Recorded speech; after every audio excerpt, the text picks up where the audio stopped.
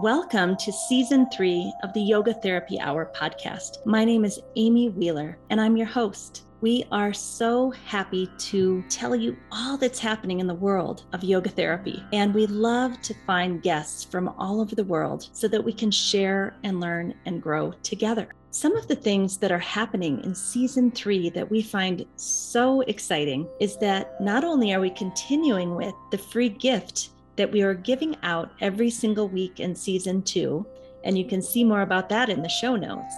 But now we are adding a YouTube channel, and you can see all of these podcasts on video. The YouTube channel is called Optimal State with Amy Wheeler. Some people like to watch video. Maybe you want to use it for one of your trainings. These videos on YouTube will be there for you to use for free. We would love your support. We have opened up a Patreon page that is going to help the podcast flourish and grow. You can help us to expand and grow and create more content for you. And we'd love for you to visit the Patreon page, which is called Optimal State and Yoga Therapy Hour podcast. So let's go into our guest today, and please nourish yourself, take time for yourself, and really relax into listening to the podcast. Our guest today is Molly McManus, who is one of the co-directors of Yoga North Yoga Therapy School in Duluth, Minnesota. And she has also recently been asked to volunteer as the chair of the board or the president of the board of the International Association of Yoga Therapists.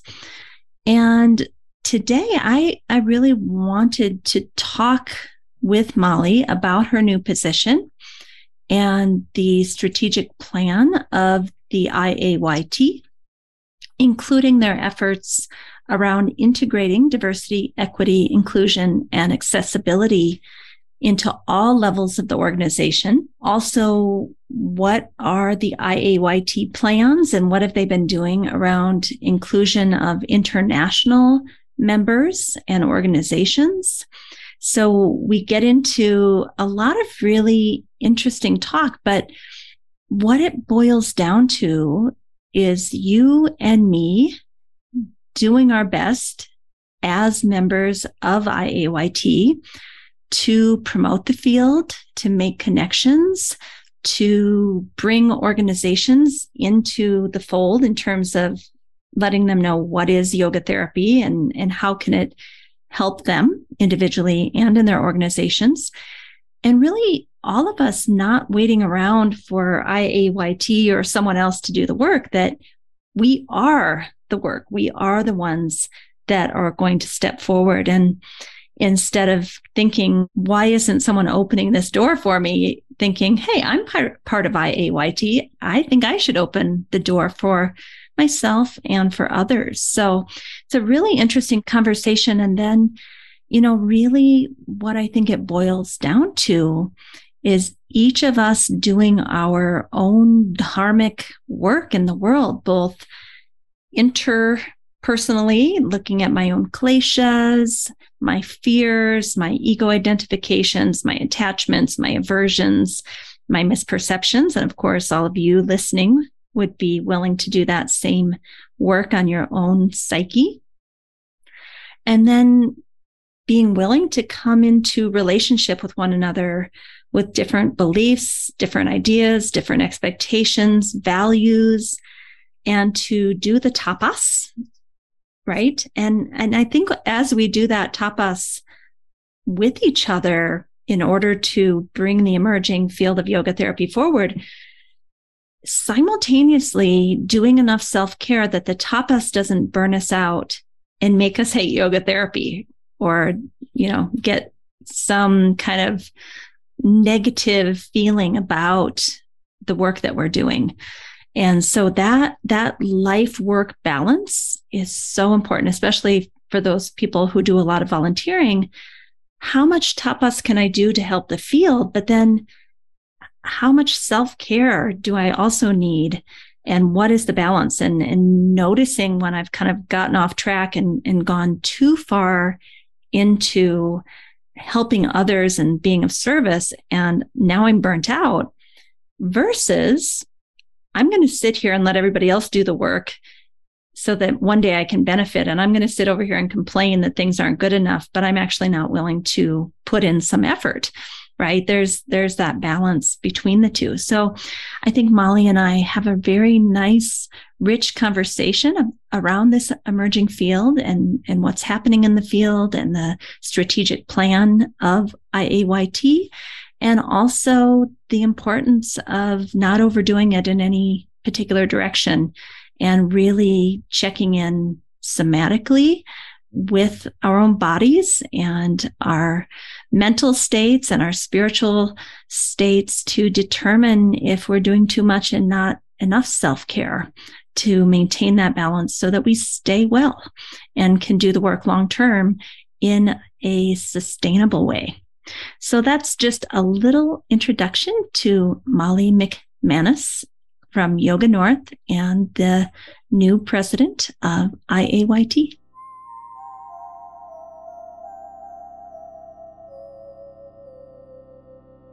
Welcome, Molly, to the Yoga Therapy Hour podcast. I'm so happy to have you here. Thanks, Amy. It's great to be here. So for those of you who don't know, Molly has taken the role of president of the board of the International Association of Yoga Therapists, and she has taken over for the amazing Matra Raj, who served as board president for 2 years. And now Matra is still very much involved in supporting the field of yoga therapy, but she also has grandchildren and some things that she would like to spend more time with. And Molly, I was just so pleased when I heard that you had accepted the invitation to be president. How was that for you? Well, thanks, Amy. I will say in some ways it was so shocking. I was like, are you sure you mean me? It was one of those moments, and I feel like I continue to have those moments, but it was an honor, obviously, and exciting to bring, just another field to our work as the evolution of I think IAYT is moving in a new direction, or in another direction, I should say. Yes. And just so our listeners know, it is a huge responsibility. I can tell you, having been president of the board from 2018 to 2020, just before COVID hit. Yeah. But it's all volunteer. And I just want to thank you and the rest of the board members for volunteering in this role. It's a big commitment of time, energy, focus. I think our families suffer, our home yoga studios suffer, our yoga therapy training programs suffer because we're giving so much to the field of yoga therapy. So I just want to honor you and say thank you. And thank you to your family and your colleagues for supporting you to be a leader for us.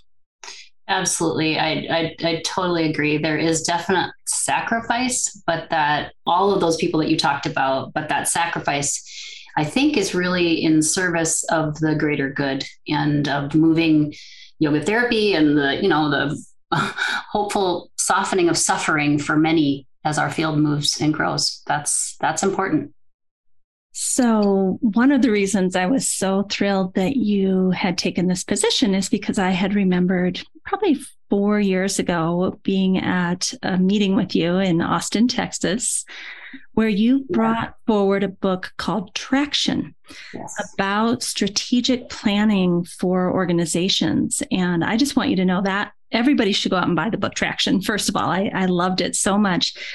And while IAYT was implementing their strategic plan, I simultaneously did that for my Optimal State Yoga Therapy School, and it made all the difference. Mm-hmm. And so as you and I were preparing for this interview, you brought forward another great tool that I am already in love with just looking at it, but I'd love for you to talk about it.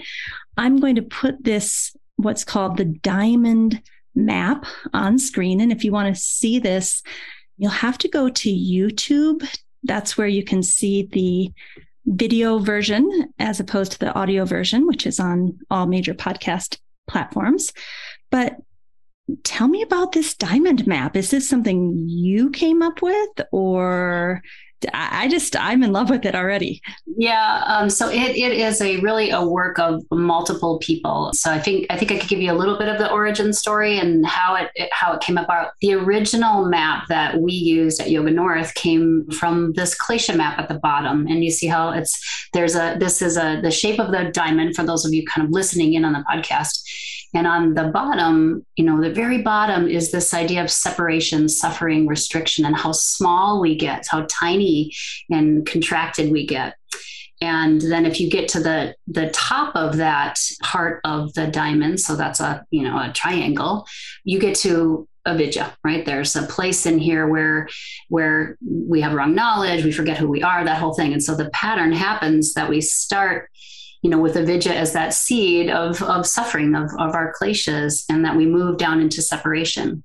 And when we find ourselves in separation or suffering, there is a way back up. And so for me, I just had this visual of trying to move out of fear, to move away from clinging, to not do things anymore that didn't serve my dharma, my purpose. And so I had to soften my need to engage in my likes, my raja, and to avoid things that made me, not support my own ego identification. So, it's like moving back up this, where I start to remember who I am. And I remember that I'm not just this body. I lovingly get to be in this body and take care of this body and know that this is the body that helps me do my dharma in the world, but that there's my purusha, right? Our purusha that we want to identify with. And then from there, you move up this map into how to be in the world in a way that I think creates true and incredible connection, contentment, freedom. And that is learning to breathe, to pause, to do our work of contemplation, of sitting. It's to start getting ourselves to a place where we have straight thinking or right thinking or correct thinking is a word we might use for it. And, I like to think about that from this idea of buddhi or discernment, really learning how to bring that on. Well, how do we do that? We have to start thinking about our belief systems. We want to start to examine the things that we've accepted to be true, but maybe feel like they don't really work in our life now, and really starting to discern and get lucid in our life. Right. And then from that straight thinking, we start to be able to speak clearly and to speak with, truth, balancing ahimsa and satya. And then as you move out into the world, you get to start to learn and listen for understanding. So this is a big piece that I wanted to bring forward today, because I think it's one of the things that I want to have us do at IOIT as an organization, is really to listen for understanding to the people that are in the organization, to all of the people that have joined the organization, to the people we sit with and serve in the world, is that we get stronger at doing this. And then over time, we keep growing and having trust, love, respect, all of these things that we want to have. And during my time at IOIT, I've sat on the accreditation committee. I was the chair of that for a while. And there was something that I always tried to remind us, is that if we can hold an environment of positive intent around the work we do, around the people that we engage with, rather than any kind of one up, one down, or adversarial, or, us and them, really thinking about we're in this and we're working and walking together. It is a different experience, I think. So this map comes from Yoga North, from my school. It comes from 10th Dot and one of our teachers, Yogi Raj Achala, and his wonderful wife, Vivi. And you'll see that that's based on the Howard Jackson model. And then the wonderful thing is, one of the students in one of our training programs loved how we wrote this up on a big white piece of paper, and Amy Dixon, went ahead and put this into a beautiful handout with the colors and things that you'll be able to see. And maybe you'll, I'm not sure if you're sending this out to folks, but you're welcome to, if that. I would love that. I was going to ask you, can we make this the free gift of the week? So. Absolutely. And and I'm happy to answer questions about it. People can contact me directly too, if you want to have more information on it. It is a life path, and it's something that I keep coming back to all the time, to be a better me in a way. Yeah, so many things come to mind. First of all, what you just said, be a better me. And that is, usually 2 humans or 3 or 4, depending on who's trying to work through the challenge or the project. And sometimes we, with that us versus them attitude, we kind of make somebody else into the bad guy. And then we can project a whole lot of stuff onto those people and them. And I love the idea of coming back down and saying, wait a minute, which klesha is having me go in that direction? Exactly. Yeah. Yeah. So it really is just personal, everyone doing their personal work within the organization. And, my experience at IYT, I'm not going to lie, there were some really, really tough, tight conversations that I think all of us, fell and continue to fall back to our own personal kleshas. And the place that I get really stuck is when all parties think they're having straight thinking and they think they're listening for understanding and talking straight. And we just have different viewpoints, of course. And so that's the hard part, is just continuing to go back and say, okay, we are stuck. And I know Dan, the lawyer, is very good at helping us work through these tight spots. The grown zone. Yeah, the grown zone, as Dan says. I love this idea of continuing to foster positive intent. Even as I go through accreditation right now, it's not easy. It's not easy to look at that feedback about my school and not get a little, Agreed. And back to positive intent. Nobody's trying to attack you, Amy. It's okay. Breathe, pause. So it's just a never ending process. But I think we have committed to the yogic path, and this is it right here. We could even forget about the lofty goals of enlightenment and just stay with the diamond map. Yes. I mean, connection and contentment and freedom are a worthy goal. They're a worthy result of the work of sitting in your, I would say, your higher truth, not our ego's truth, but that higher truth of trying to find resonance and in meeting each other, meeting yourself first and foremost. Really, that's a big part of our Dharma, is really understanding who we are in this lifetime. And then, of course, trying to find that resonance with other people. I mean, that's the joy of my life, and also the thing that's sometimes the hardest, of course.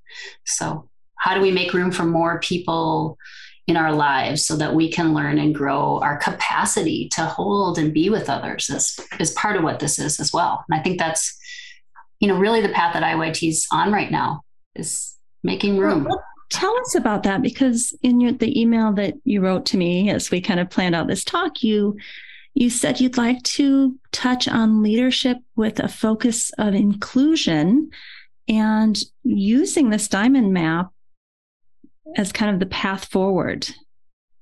Tell me more about that inclusion, because I think that has been a strong critique of IYT over the years, probably rightly so. Yes. And now as a organization, you're like a barge turning the corner, and people want to see results faster. And if I say it, I want it to happen tomorrow, kind of, when really it really is the barge moving, and there's many layers of approval. And so tell us about that. Yeah. Can I use our sitar as an example? Do you think that would be a good way to start? Okay. I think for me, one of the things that, I think we have this work happening all over the place at IYT. It's become one of our main strategic priorities. So to have an organization make that one of their main strategic priorities, and not just in a performative way, but in a way that we want this to be the reality at IYT. And we're going to take the steps that it takes to get there. The sitar was one of those places where I feel like we saw a big shift in that. And hear me that I believe there's so much incredible work that's happened in the tradition of IAYT. There's been, and so I'm not saying that hasn't been true, but what I think happened in this last couple of years is that we wanted to, and specifically this year, we really wanted to have this feeling of connection and this feeling of, we are all IAYT. And that was something I always said when I was in the accreditation committee as well. It's like, we are IAYT. So why would we ever have this feeling of one up, one down? I really wanted to see some of the traditions that have been long held, like, all of the board up on the stage the entire time behind a table didn't feel right to me. And so I requested, and, not just me, other board members also requested that we just have a few chairs, and we were there for a while. So everybody got to see us so they could talk to us, throughout Sitar, but we just moved back into the audience and we were part of rather than sitting over. And so that was one thing, I think, is just to change the feeling of that. And I really enjoyed it. This year, we did things like we had a submission process for people coming in to do presentations instead of a more invitation. So in the past, it's been an invitation, like, would you like to present? And certainly there's some of that for keynotes, but there was a process, and the DEI task force that IAYT has luckily had really informing a lot of our priorities right now were the people that decided who were going to be our speakers. And I think we saw a hugely diverse and incredibly rich group of people that were coming forward. So that was part of it. The other thing I want to say in Sitar, what I noticed is, of course, it was a little bit smaller this year. And so there was an intimacy where I think people actually got to walk and talk together even more than we have in the past. And there were so many new people in person, Amy, and new people online as well. And one of the things that I think is a big challenge for IAYT is that some of us are getting older. And so there is an aging population of CIYTs, and we need youth. And there was a huge contingent of young, vibrant people that were like seeing themselves on stage during presentations, that were seeing themselves being asked for comment and consideration and being included. And so I just felt like I kept hearing from people saying, I've never seen myself in this situation before, or I've never been represented, and I feel like I am now, and I feel included. And so that was a big part of it. So, do you have any thoughts? I've been saying for years, we need young people. Do you have any thoughts on how come that shifted? Well, I have some theories, and I bet you do too. I think part of it is during this last couple of years with this distancing and and COVID, and we were forced to have different practices. And I think it actually allowed different people to start to access the work of yoga therapy and the education of yoga therapy that never would have before, that wasn't really accessible. We know how expensive it is to go through a yoga therapy training and to travel and to do all things like that. And I think what's happened is people have found it's more accessible, especially in the hybrid ways that we've been doing, which is hard. I mean, we know hybrid is not easy, but it's creating a different world for yoga therapy. And I'm super glad. And do you think that, of course, it's not solidarity with everyone, but do you feel like in general that the leadership of IAYT is open to online learning in the future and online conferences in order to increase inclusion, for one, but also I just think the future of medicine is telehealth. Yeah. Whether you're doing PT or a medical doctor, I pretty much communicate with my medical doctor online most of the time. Mm-hmm. Yeah. So do you feel like IAYT is starting to really embrace that reality, or is it still kind of a grown zone figuring out if it's possible? I think that's a both and. I mean, I believe that IAYT has been embracing it. If another way that I would say that we've been able to work with more accessibility, more diversity is actually through town halls and this was how we were on an online platform for the last 2 years. So we've been doing it. There is a way that it has happened. And I don't know that we can ever go back to, everything in person. We just can't. And I think everyone knows that the success is going to be determined by our ability to be nimble and to evolve. And everyone knows that. And it still requires great thought around how do we do this well? How do we do this well? And I think we're still learning, which is good. I mean, we had a great meeting, a kind of an after sitar meeting, and everybody was excited about the fact that that hybrid really went off well this year, and found out where else we need to improve, because we do. That's the truth. Well, and, in all fairness, every university in the country, and a whole lot of, high schools and junior highs too, is also struggling and trying to find the best ways to educate online versus in person, hybrid. What are the best practices? I mean, we haven't even had time in the last 3 years to develop best practices because we've all been scrambling to just survive. So right. I don't think IOIT is behind.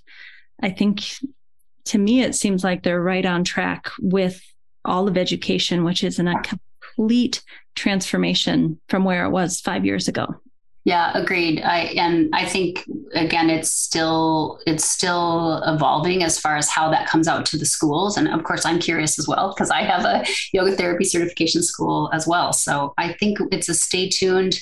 What I'm seeing is this receptive, open approach to what is next for us. I mean, I think even just if you think about the ways that IOIT has responded with, do what you need to do to help your students. It was heartwarming to me. It was so refreshing. It was like, oh my gosh, I feel trusted, and I feel like I get to support the people that are coming for this education well. And that was a big thing. It didn't happen for everybody that way. So outside of IOIT, I mean, Mm-hmm. And I think, that goes back to your diamond map, that assumption of positive regard or positive intent to place trust in the schools to do the best they can for their students, because of course they want to do the best they can for their students, but leaving it rather open about all the possible solutions. I think that was a big act of faith from IOIT to the school directors to say, we trust, we have positive regard for you, that you will do what's right for your students and not try to cheat or, get by somehow with not making everything as it should be, right? Yes, absolutely. I agree. And now starting to pull in the information from the schools. How did you do it? That was the meeting of schools a lot this year. How did you do it? What worked? What didn't work? What are we learning from all this? From technology to the way to be inclusive of your students that are maybe in person and hybrid. We really talked a lot about that stuff. And I feel like I certainly learned, and I hope that, I gave good information, and I think we're going to keep developing, and as an organization and as a field. And like I said, if we can be nimble, if we can evolve, we will grow. And I love that. I'm sure there's like a human resources word for this, but going out to us, meaning all of us, getting information, bringing it back, finding best practices, feeding it out, going another round. Okay, now what are the, just that continuous communication cycle with us, not with the members of IOIT, because like you said, the members are IAYT. Yes, it's correct. Yes, I keep wanting us to let's just paint that everywhere. We are IOIT, and it should look and feel and be as diverse as it is, as we want to remember who we are, And I think we all have to do a check, myself included, to look at all the positive things that have happened, are happening, will continue to happen, and not get stuck on that one thing that I'm not happy about and I'm digging my heels in because I'm mad now. Like I've been through that. I'm sure you've been through that. I think that's a really common response, that if I don't get my way, I'm going to take my toys and go home. Yeah. Oh, for sure. Instead of saying, look, we're an emerging field that also had to deal with COVID. Like we're juggling balls. They're in the air. We don't know what the next chapter looks like, much less the whole book. And we're in this together with unconditional positive regard, moving forward the best that we can. Mm-hmm. Yeah.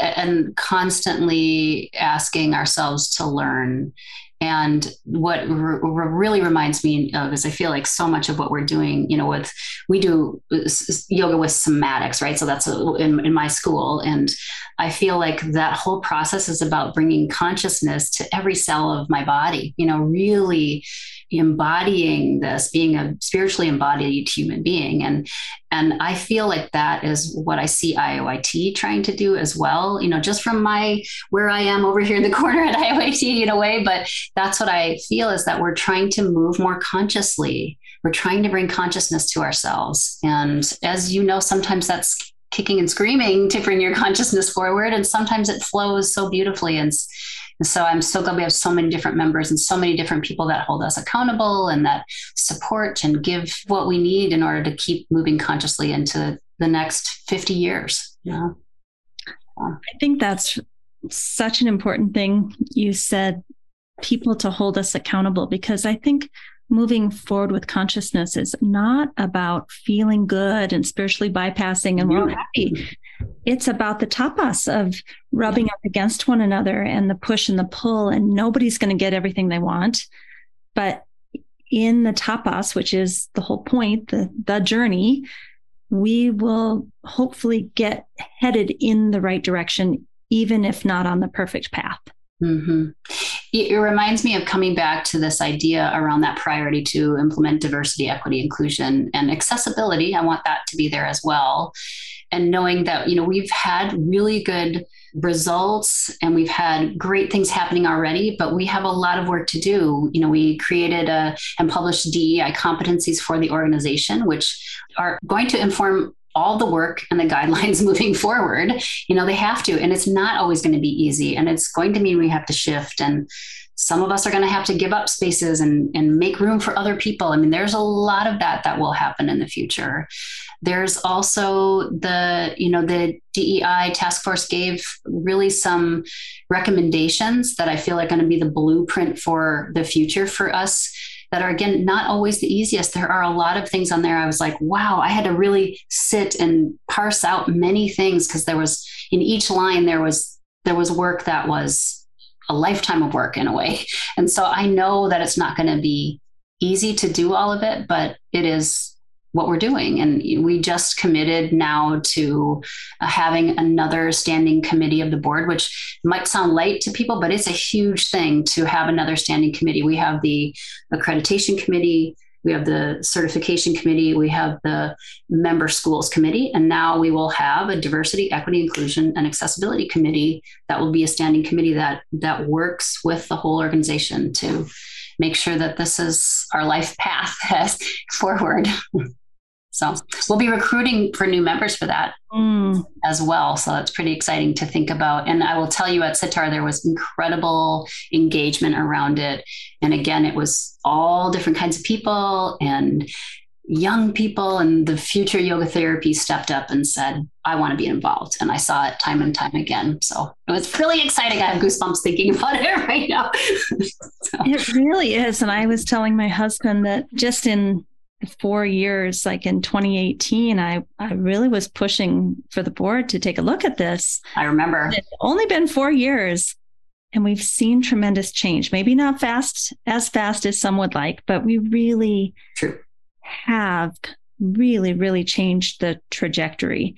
And when you follow that trajectory out 5, 10, 15, 20, 25 years, the changes we make now become exponential. That's right. As that needle moves forward in a way different direction. Yep. And as we let ourselves grow that way, again, I can only think that it sounds big, but I can only think that it means less suffering in the world, that it means more connection in the world, that it means actually more consciousness in the world around a lot of the things we weren't willing to look at before. I know that I've had to change. I've had to look at some of the things I use as phrases. I've had to consider, even what are some of the underlying beliefs that I want to really get over. And so that's the path I think we're all on.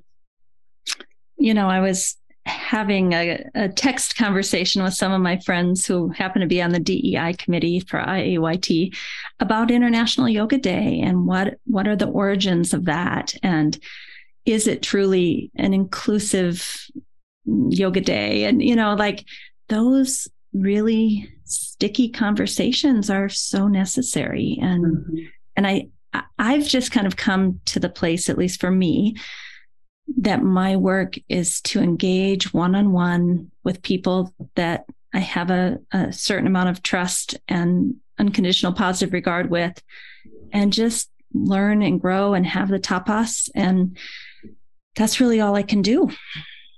Amy, I think you're really good at that. And I will say that I feel like you have been certainly an inspiration to me and probably many others to have brave conversations and to come forward, willing to make mistakes and do it publicly in some ways. You are such a good model for that. So I thank you. I think we all do. I think it comes from being an introvert and almost being incapable of doing it on a large scale. The only thing I have as an introvert is one-on-one. So, well, and now like a huge platform as well. Well, even for this podcast, it's just you and me. Yeah. That and whatever Adam produces and puts out there is great, but for me, it's you and me right now. So yeah, it's the best, isn't it? It is such a blessing for an introvert like me. So, Molly, we've talked about diversity, equity, inclusion, accessibility, IYT's strategic goals going forward. Are there other strategic goals that are really at top of mind that you'd like to tell people about? Yeah, there's, I could touch a little bit on each one if that helps. So priority one was advancing the profession of yoga therapy. And I think that we are continually trying to do that. There was a big thing that, it seemed big to me, is that we are working collaboratively now with Yoga Alliance, which was not happening for a long time. And we did that webinar not too long ago for their members, for our members, that helped to have people understand what yoga therapy was, and actually to say yoga therapy is okay to say in our Yoga Alliance profiles and things like that. And that we were able to reclaim who we really are within both organizations. And so I think that was it was bigger than we know how much that will rip out and help people be able to bring yoga therapy to more people. So that was one. Not to mention to have two of the larger yoga organizations playing nice together in the sandbox and actually having that positive regard for one another and modeling good behavior. Like, to me, that was very inspiring. Mm-hmm. Yeah, I agree. I was happy to be part of that and honored to be part of that as well. So it was a good conversation. I think there'll be more of that, hopefully. Great. A couple other areas just to say is that I think, the certification committee is always working. There's always been a thing to have allied professional building bridges there. But I think we're doing that on many different levels. You saw in SITAR, work with the Society of Integrative Oncology, with some integrative medicine, that we're trying to build these bridges wherever we can, help folks understand who we are and how we can support the work that they're doing, that we're not a threat. It's an advantageous relationship, that we really can support each other for better well-being, for whole being well-being, for the people of this world. That is already happening. We've had the wonderful experience of working with Give Back Yoga Foundation. You've probably seen that. Mm-hmm. There's a couple more things coming up soon from that. And so continuing to build those hand-holding, those working together things. And I think that's just going to be ongoing. So that's one. And so IYT is organizationally creating these bridges with other healthcare professions. And I want to say again, we are IAYT. So instead of just waiting for IAYT to do all the work and, maybe I can get a full-time position, and each one of us has to engage wholeheartedly in creating bridges in our towns, in our states, with the relationships we have. It's not just going to happen top down, and we shouldn't wait around for that. We should each be out there creating the field of yoga therapy together. Absolutely. I couldn't have said it better, Amy. That's exactly what we have to do. And collaboratively, like if we've learned anything is that if we work together as yoga therapists, as schools, it can be so much better. Anne and I, my business partner, were just talking today. I said, I really want to call a couple of the heads of some of these schools. I have some questions I want to ask Amy about what they do when this comes up in their school, or Robin, or people like that. And just how do we work collaboratively so that it's a synergy rather than what's she doing, or what are they doing? And so that's what I hope we can all start to get more versed in doing, is being collaborative. Along those lines, Molly, last year I hired an HR person, which was kind of expensive for a small school like myself, to do faculty evaluations. And she and I spent hours and hours, and I spent a whole lot of money coming up with a beautiful evaluation for our faculty to do reviews. And I thought, this is something I could offer to the other schools. Maybe they'd want to shift it a little bit based on their values and beliefs and needs, but that doesn't need to be created individually by every single school. Mm-hmm. If we had kind of a bank where if one of us did something like that and we were willing to share with the others, I think we'd have this very rich resource pool that would make it financially less burdensome for all of us. Yes, absolutely. I wholeheartedly approve. Let's do this. I support the plan, is what we say. Yeah. Any other strategic goals that you can think of that you want to point out? Yes, I think one to say, expand integrative and complementary healthcare and health promotion networks to promote yoga therapy. So I don't know if you know that we held a focus group with major yoga researchers to explore how yoga therapy can be addressed more specifically in the future of yoga research that isn't just around asana. So I don't know all the results of that yet, but just to say, looking to change the way even yoga therapy is approached in research, I think would be really delightful, because we know that asana is just one tiny, tiny little piece of what we do.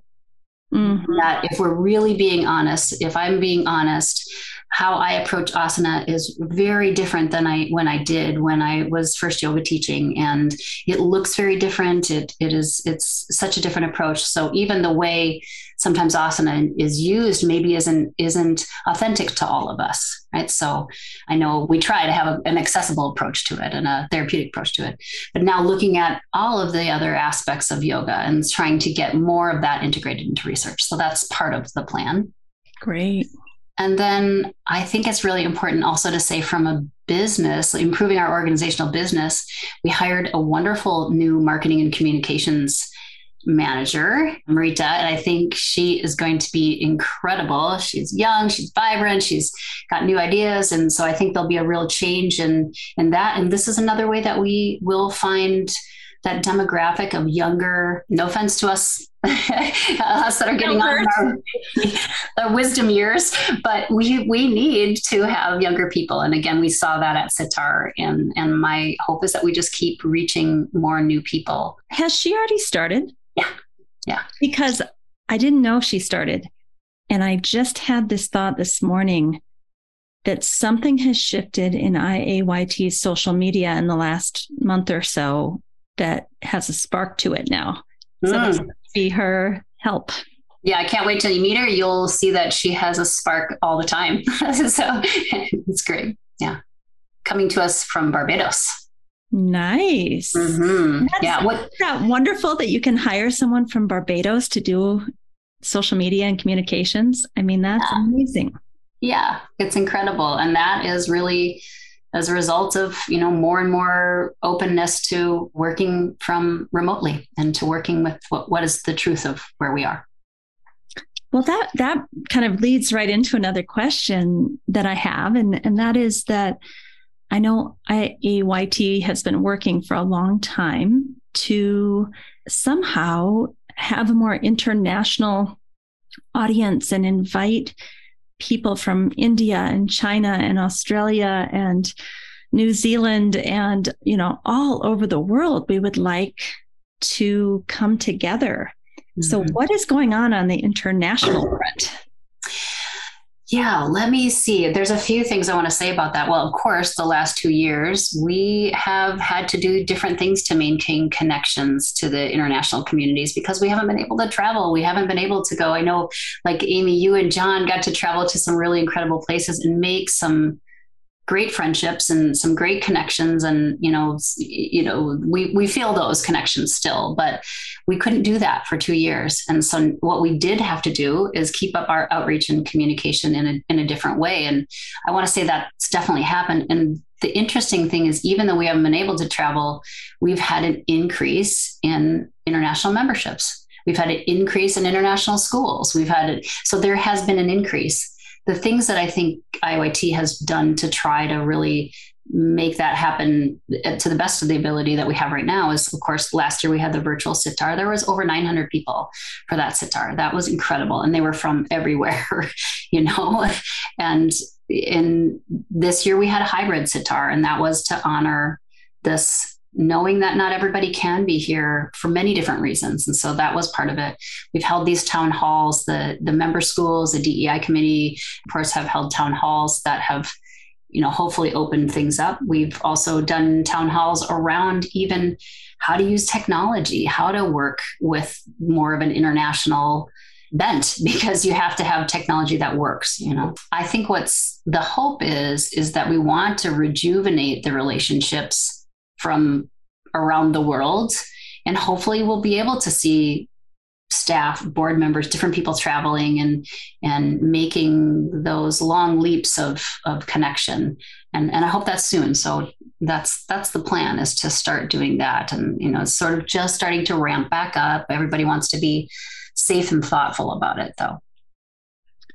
I also just want to add, I think what you all did for Sitar, inviting people from third world bank countries to come at a discounted rate or free to Sitar, and maybe to the research conference also, I'm not sure, in the fall. But I think just acknowledging that the US dollar and how much money is required even to register for a conference is not always possible in some of these third world bank countries. So I really appreciated that. Mm-hmm. Do you have anything you want to add? Well, what was interesting for me is I kept seeing these emails going back and forth, and we kept adding more countries, and we kept being more inclusive. Like somebody would say, "Hey, we can't afford it here," and "Hey, I think I could, reach out to these people that aren't being included in this because they're not in what would typically be called this World Bank country." And so we kept expanding who we were trying to help and support with these scholarships and these, discounted scholarship type things. So I think there's a willingness to find a way to reach out, and it's a big deal. It's, as it's not cheap to put on a conference. It's, luckily we have a lot of volunteers here. I mean, IOIT is a volunteer organization in many ways.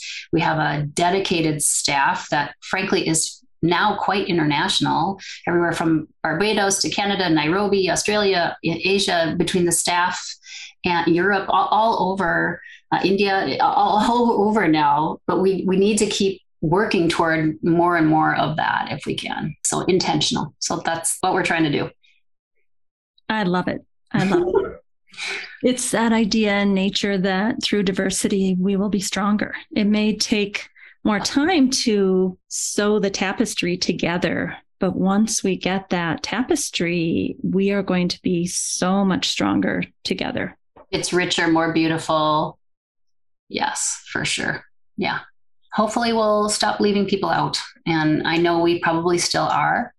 And my hope is that it will be a welcoming place for people to be. And I can hear that you're open to feedback if someone is not feeling welcome or not feeling included, mm-hmm. that you and the board and others are willing to listen to try to improve.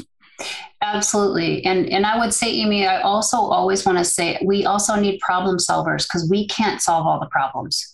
We need not only the feedback, but we need help and support in problem solving. So remember, that's part of it. If we keep saying we are IOIT, we are. And so please come forward with ways that we can be better.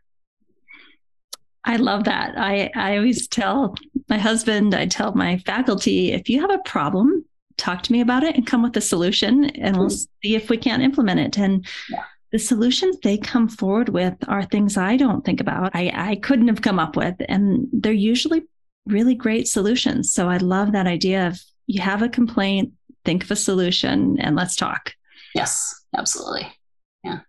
So this kind of leads me into the last, maybe 1/3 of the interview. And that is, how are you and maybe even the other volunteers at IAYT, because I think a lot of people who volunteer as well as the staff works very, very hard.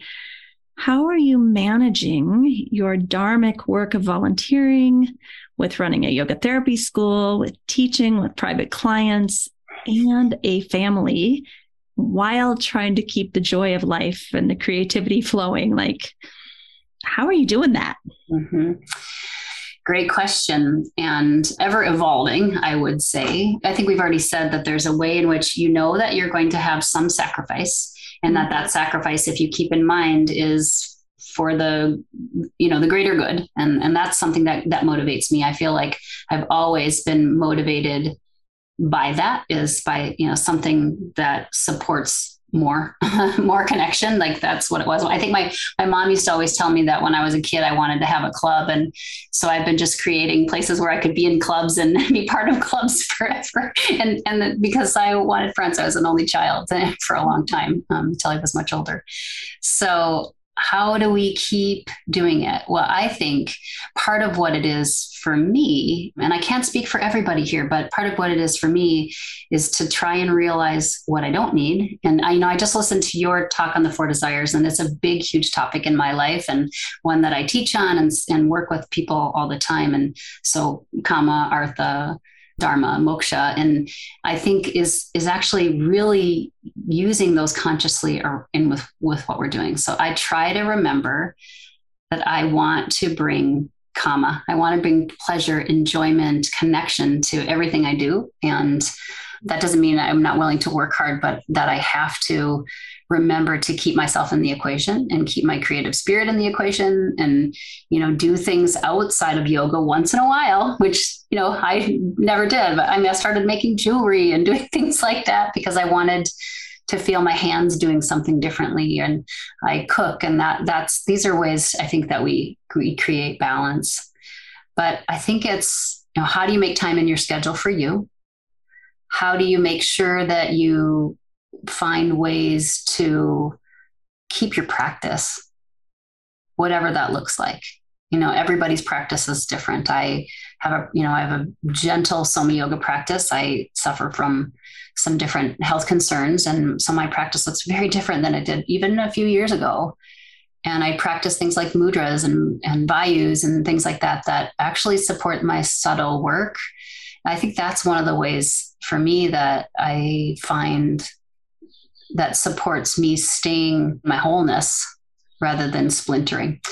And if I'm real truthful, sometimes I can't stay in my wholeness. Sometimes I definitely, get overdone. I was overdone in the last couple of weeks, even coming back from Sitar. I hit the ground running, teaching this and that and the other thing. And so, just finding ways to, what we call it at Yoga North, is what are the antidote practices? If I am going to give these insults to myself, what is the antidote for that? What is going to bring me back into balance? So knowing myself is, of course, the most important part of it. Svadhyaya, self-study, constantly being in that practice. Yeah. And last thing I'll say to that is also really taking the help from our colleagues as well. What do you mean by that? I mean, supporting each other both with our businesses, but also, Amy, you have so much wisdom around working with Sattva, Rajas, and Tamas, and working with different things. And so I listen to you, and I consider what you have to say. Or I've worked with Robin Rothenberg. I've worked with different people that have important things. My own partner, Ann Maxwell, that really have helped me find where my blind spots are, and go back into it. You mentioned Arun earlier as well. There's so many incredible people in the yoga therapy world. Get yourself a yoga therapist. That's what I have to say. 100%. Someone that holds us a little bit accountable to the goals we claim to have. It's not about, giving your life over to a guru necessarily, although some may want to do that, but it's more that you have someone that you go to and say, here's the kind of person I want to show up as. Yes. Oops, I fell off the wagon again. Help me figure out how to get back on, and not letting there be too much time where I'm lying on the ground and the wagon is driving off without me. That I like realize quickly, like, oh, Amy, you have gone somewhere you have no business going. Come on, get with your teacher, get back on. Let's see if we can't find your Persia again. Yes. Yeah. Amy, don't you think too, that there's a way that there's these subtle signs? If we can stay at least attuned a little bit, we can start to notice, oh, that showed up for me. That needs to be the departure point. That reminds me, I got to turn myself around. I've got to pick back up that practice. I've got to recommit. I've got to phone a friend. I've got to, get a hug, whatever it is that helps you come back to you. Luckily we have our friends and colleagues as yoga therapists, but we also have ourselves. And I think if we can know what some of our signs are, I mean, I know some of mine, like I want gummy bears when I'm like out of balance, like, I don't know what it is, but that's what I want. And so if I have that craving, I'm like, what's going on here? So. That's how I am with caffeine. I don't even like caffeine, but when I get a Rajas mind, all I can think about is caffeine. And so if I start to have more than 1 cup of caffeine a day, it's a huge stop sign. Like, whoa, girl, what is happening right now? That's taking, quite a long time to figure out that's the stop sign for me. Yeah. Yeah. And I hope you do it compassionately, because that's the other thing, is how can we be more compassionate? Self-love, compassion, bringing those things. I mean, that's the name of the game for me as well, because I'm not going to be perfect. I can never be perfect. And I think I spent a lot of time trying to do that, trying to feel like I was enough, and feel like I could come forward perfectly before I would ever come forward. And that's not sustainable. I mean, that was killing me, literally. And that's really not what I want. There's so much less joy in my life when I operate from that place. And so I'm really trying to learn to live in a different way continuously. Well, that brings something up that we had talked about just before the podcast, was this near-death experience that you had a few years ago, and how it shifted your priorities, your perception. Can you tell us a little bit about that? Sure. So a couple of years ago, I got sick around like New Year's Eve, and I was sick and not getting better. And it was right when COVID was coming out, and I thought maybe I had that, but I was always denied that I had it. So I got really sick and sicker, and it was in my lungs and in my sinuses. Basically, long story short, I ended up, after not getting enough help in some ways, I ended up going into respiratory failure with something called eosinophilic pneumonia, and had to be, on a ventilator and in ICU, and, really pretty much almost died. So I was brought back. Before that point, had a really full engaged life, all those kind of things. And, felt like I had to get everything done and do everything. And when that happened, everything had to stop, because, I almost died. And then I had a very long recovery, where during that recovery, I kept not getting better. And it was because they had gotten the acute piece of it, this eosinophilic pneumonia, out, but I didn't get a diagnosis for a while and any real good support on that. And so finally I got a diagnosis of something called EGPA, which is an autoimmune vasculitis that has some of the white blood cells in my system attack my organs. And it's, without treatment is fatal. And so luckily I've been surfing Eastern and Western medicine together, thankfully, and learning, at that point everything stopped in my life, and I had to sit with who I was and what I wanted. And what I wanted was to embrace the parts of my life that made me feel full, that made me feel connected. So you often hear me say that word because it was a big deal. And consciousness was a big deal after, being under for many days.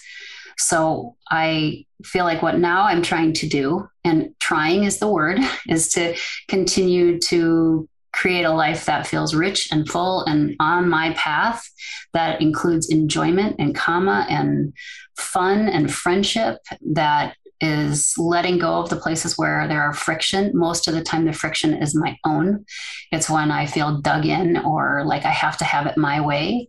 And that's a departure point for me now, when I'm like, notice myself really needing it to be a certain way, where I'm like, oh, can I let go of that? Sometimes I can, sometimes I can't, but those are the pieces of work that I'm doing. So, Well, thanks for sharing that with us. I think there's a vulnerability, and I've recently been through this too, because let's face it, in the yoga world, there's kind of this stigma against anyone who isn't perfectly healthy and looking radiant, and almost maybe even a judgment if we get sick. Well, what did they do wrong? And how come, didn't they take care of themselves? Aren't they walking their walk? And I just think that's ridiculous. We can take really good care of ourselves or not, and things happen. It's right. Yeah. And there's a cumulative effect of our life too. I mean, I've had, some adverse experiences when I was young, and I did have a lot of life where I probably wasn't doing my best work for myself. Right. But I was living and I was surviving and I was learning. And now I feel you're totally right. Sometimes I have to walk with support because it affects my nervous system and goes down into my feet. And sometimes I don't breathe well. And these are all things that, how can a yoga therapist come forward looking like that? But it is the truth. We are yoga therapists. I hope to say I'm a yoga therapist that cares a lot. And sometimes my main work is helping people really learn to be okay with where they are in a body, or with a mind or a spirit that is hurting. And that's part of my path, is to say, where can we start to feel even content in some of that? I agree. Over the past decade, I've had autoimmune that's been disabling, and then chronic pain, which is just completely a very difficult experience, and now cancer. And I feel like, as much as all of those things were not that much fun, actually really great as a yoga therapist to learn those things, That's being present, right? Isn't that what we keep saying? We want to be present.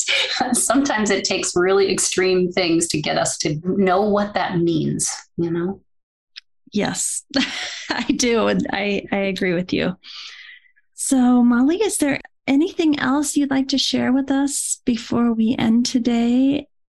Well, this keeps coming to me when someone asks me, is there anything else? And I always want to say, it is never too late and you are worth it. And each one of us deserves happiness. Each one of us deserves to feel seen and heard and loved. And it starts right with us, So I think we all just hopefully can keep doing our practices and keep being invitational to the people that are around us. I completely agree. And I think that is a wonderful place to end and leave our listeners so that they can reflect on that also. Thank you so much, Amy. I really, really appreciate you and all the work you have done for yoga therapy and for the world.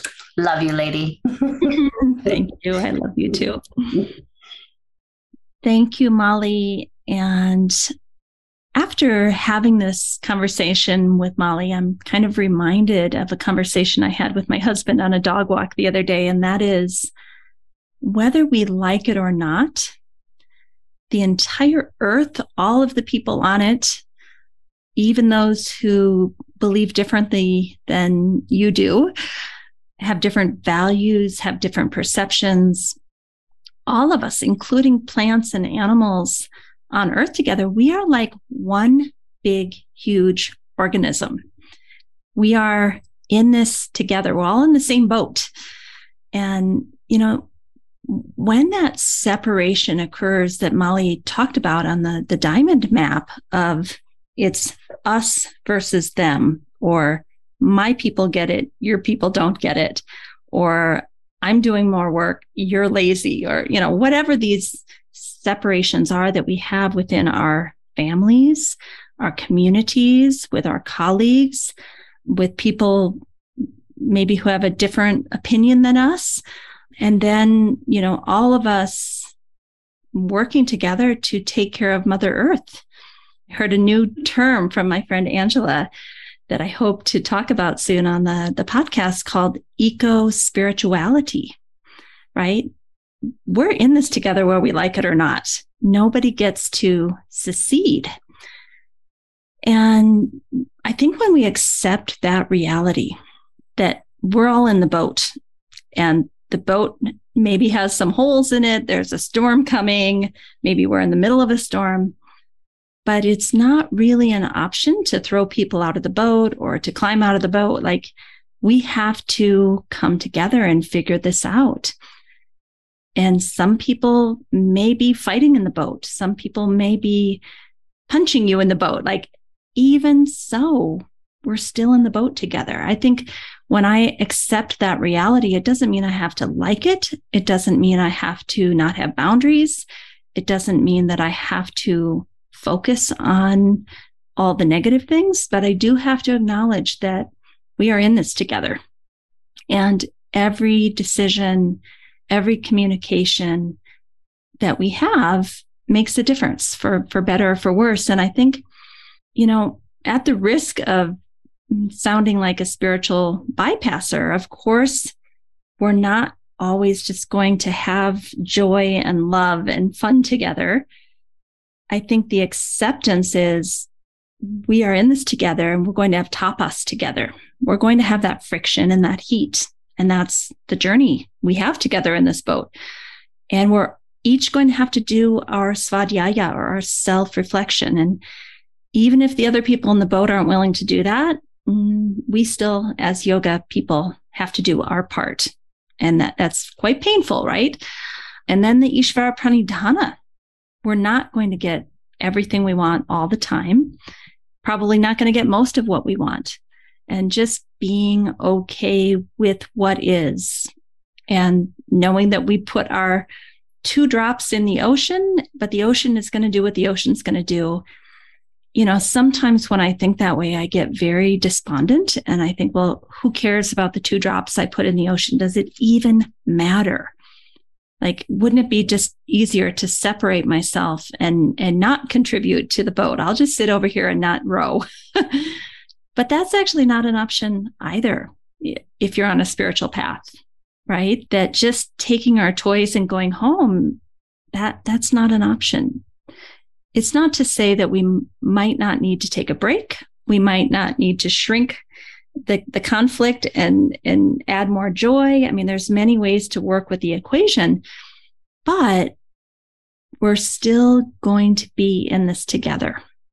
And I think until I really fully accepted that, I couldn't actually play nice in the boat, because I was always thinking, I'm getting out of this boat or I'm taking a break from this boat, instead of saying, okay, I'm here. This is the life assignment.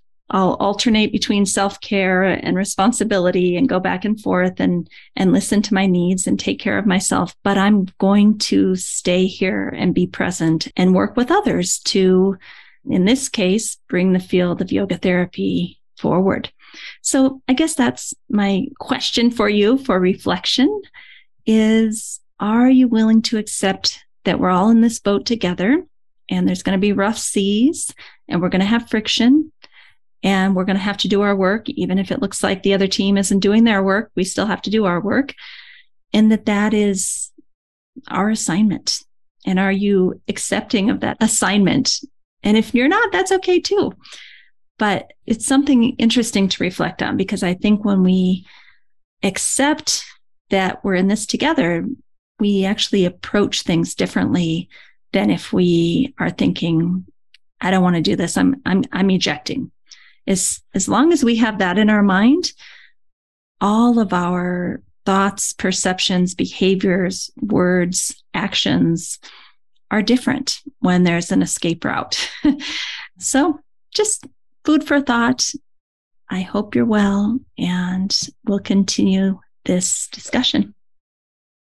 Please don't forget to sign up for our newsletter mailing list, where we give you a free gift every single week. It's usually something that the guest has been talking about, like a book chapter or an article or an infographic.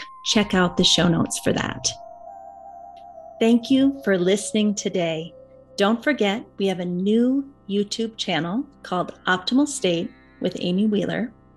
We also have a new Patreon page where you can support us to bring you the most excellent content, and that is Optimal State and the Yoga Therapy Hour Patreon page.